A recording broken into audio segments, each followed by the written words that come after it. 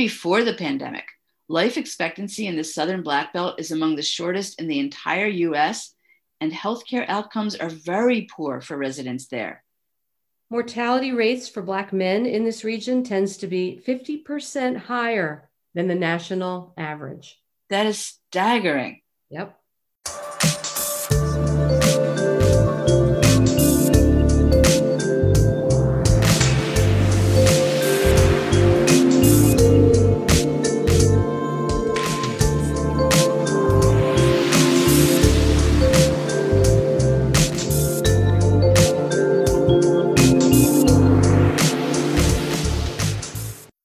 Hi, and welcome to the Shrinks on Third Psychology and Social Justice Podcast. I'm psychologist Julie Mayer.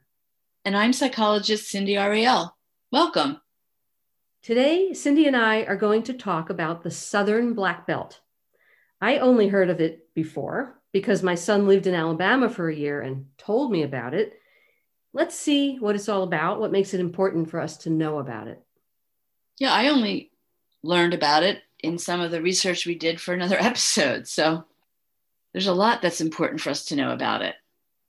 At first, it was named the Black Belt because of the rich, dark color of the soil that's found there. And then that changed later to refer to the large percentage of African Americans living there. At this point in time, the area is known as still having the richest soil, but the poorest people. Originally, the Alabama Black Belt was a big strip of land that goes from one side of southern Alabama all the way to the other side. And just as you mentioned, the term referred to the soil there, which was rich, dark soil, really good for cotton growing. And then the area grew larger. The region is fairly large now and crescent-shaped. It spans many miles from eastern Virginia through Texas, encompassing the deep south of eastern and south central Alabama into northwestern Mississippi. It's actually 300 miles across in some places. You can see from this that the Southern Black Belt region is a large area in the South, made up of more than 600 counties in 11 states. There is some controversy over just how long it stretches or just how many states or counties are included, but that's not really relevant to our discussion today. We want to present the general idea of the Southern Black Belt region because basically slavery, racism, and the greed of capitalism is what brought so many Black people to the region and what left so many of them in poverty there. So we want to take a look at this, what the Black Belt was, what it is, and what we can do to help the current residents who really need it. In part because of the unusually fertile soil there, that some people call the Black Belt or prairie soil, the Native Americans living in the area were forcefully removed, and the invading European immigrants from nearby southern states such as Georgia and the Carolinas took over and made the region a plantation area in what was considered Alabama fever. Alabama fever. Yeah. We've heard of the gold rush, but not Alabama fever. The new landowners and slave owners were able to grow rich by exploiting others. Because the soil was so rich and fertile, this was also a place that slavery was very profitable. Just about half of Alabama's enslaved population was concentrated within 10 Black Belt counties, where exploiting them made this one of the richest regions during what's called the plantation era, also called the antebellum era of the United States. We should do an episode on the antebellum era and what that refers to, especially given the big to-do on The Bachelor about it. Were you familiar with that? No, I don't watch The Bachelor. I don't watch it either. Well, I did watch a few episodes. But The Bachelor, who was Black, chose a woman who was white for his future wife, but then he broke up with her when it was discovered that she went to an antebellum party like a few years back, which she didn't even know what it was. So I think people should know what that means.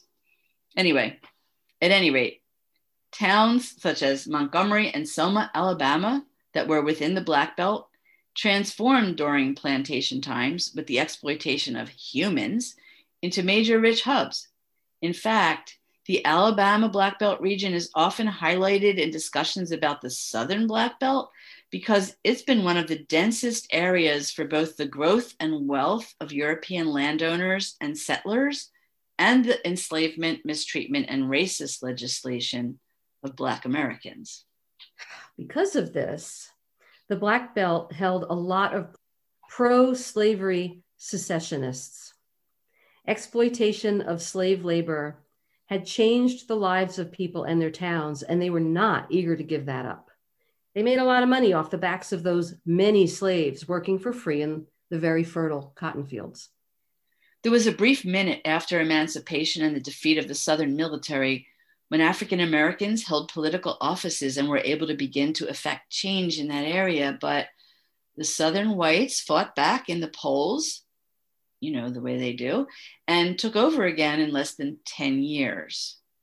Then the landowners once again ruled the Black Belt, and the Black Belt affected state politics. You have to wonder about how all of this actually went down, since there were so many freed Black people and so few landowners comparatively, like voter suppression, perhaps? Yeah, like is being attempted again now in the present. Mm-hmm. As we know through other stories we've researched and what we still see today, these big landowners ruled the land through violence, calls to white supremacy, and massive voter fraud. They made sure to disenfranchise African Americans and many poor whites who often were their wage-earning slaves. Wages so low, they were basically owned. Right. So the region went from being highly profitable for whites and definitely not for the African Americans who worked the land. But then things began to change. Yeah, it sounds a little like the 10 plagues. For various reasons, including soil erosion, a boll weevil invasion, the collapse of the cotton market, partly due to the failure to diversify the agriculture, the Black Belt headed into major decline. It went from one of America's richest and powerful regions to its current state of being the largest, poorest, and most rural region in the country. Descendants of the slaves that were freed did continue to work there as sharecroppers after emancipation, but many others left the area and moved to other counties in the region or cities, or left the area altogether in search of better opportunities. Today, the Black Belt in Alabama has some of the absolutely poorest counties in the entire country. There's tremendous poverty, shrinking populations, high unemployment, few non-agricultural jobs, terrible medical care and education, poor housing, and a high crime rate. And we know that people who work those non-agricultural jobs aren't privy to a minimum wage. No. So in the 1950s and 60s, the long oppressed African American residents, with the help of Supreme Court decisions and congressional actions, transformed small towns in the Black Belt, such as Selma, into critical places for the struggle for freedom. In fact, many of the important civil rights events took place in towns and areas that are within the Black Belt, including boycotts such as the Montgomery bus boycott and the Freedom Rides, and nonviolent protests such as marches and sit-ins and various other forms of civil disobedience. It's true, and it's interesting how that happens. Because of the horrendous mistreatment of African Americans in the Black Belt, some of the most important events that happened during the entire civil rights movement happened right there in the Black Belt of Alabama. Rosa Parks refused to move to the back of the bus there. That led to the Montgomery bus boycott, like you said. There were marches from Selma to Montgomery in the mid-60s, voter registration drives in response to the Voting Rights Act. Of course, this will come as no surprise. When the whites ruled politics there again, they made it extremely hard for Black people and even for poor whites to vote. Black people were excluded from politics for many years. This is no coincidence, given that Montgomery, Alabama was the first capital of the Confederacy at the start of the Civil War. The unbearable oppression of previously enslaved people became the strength they needed to finally enact some of these significant struggles. Right. But nevertheless, the Black Belt region has been systematically under-resourced and underserved. Black people provided free, forced, and uneducated labor when enslaved, but were left with little when they became free. Right. They still held a subordinate status, and there were discriminatory policies that affected every aspect of their lives, including education, travel, employment, even their marital opportunities. Rules were established to dictate many aspects of their lives inequitably and unfairly. So the Alabama Black Belt ended up having a large population of aspiring African Americans who were previously enslaved and now free.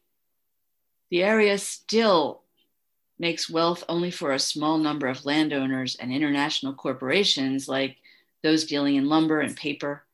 Instead of cotton fields, there are now pine tree plantations, beef cattle pastures, soybean fields, and hunting, which cover thousands of acres of the Black Belt. Most of the people living here are poor, with only the property owners benefiting from the tax structures set up to favor them in a big way. Education there is also still segregated, as many of the white people who can afford it opt out of the public schools and into private Christian schools. Honestly, that sounds like a terrorist cell. To me, it just sounds like an updated version of slavery.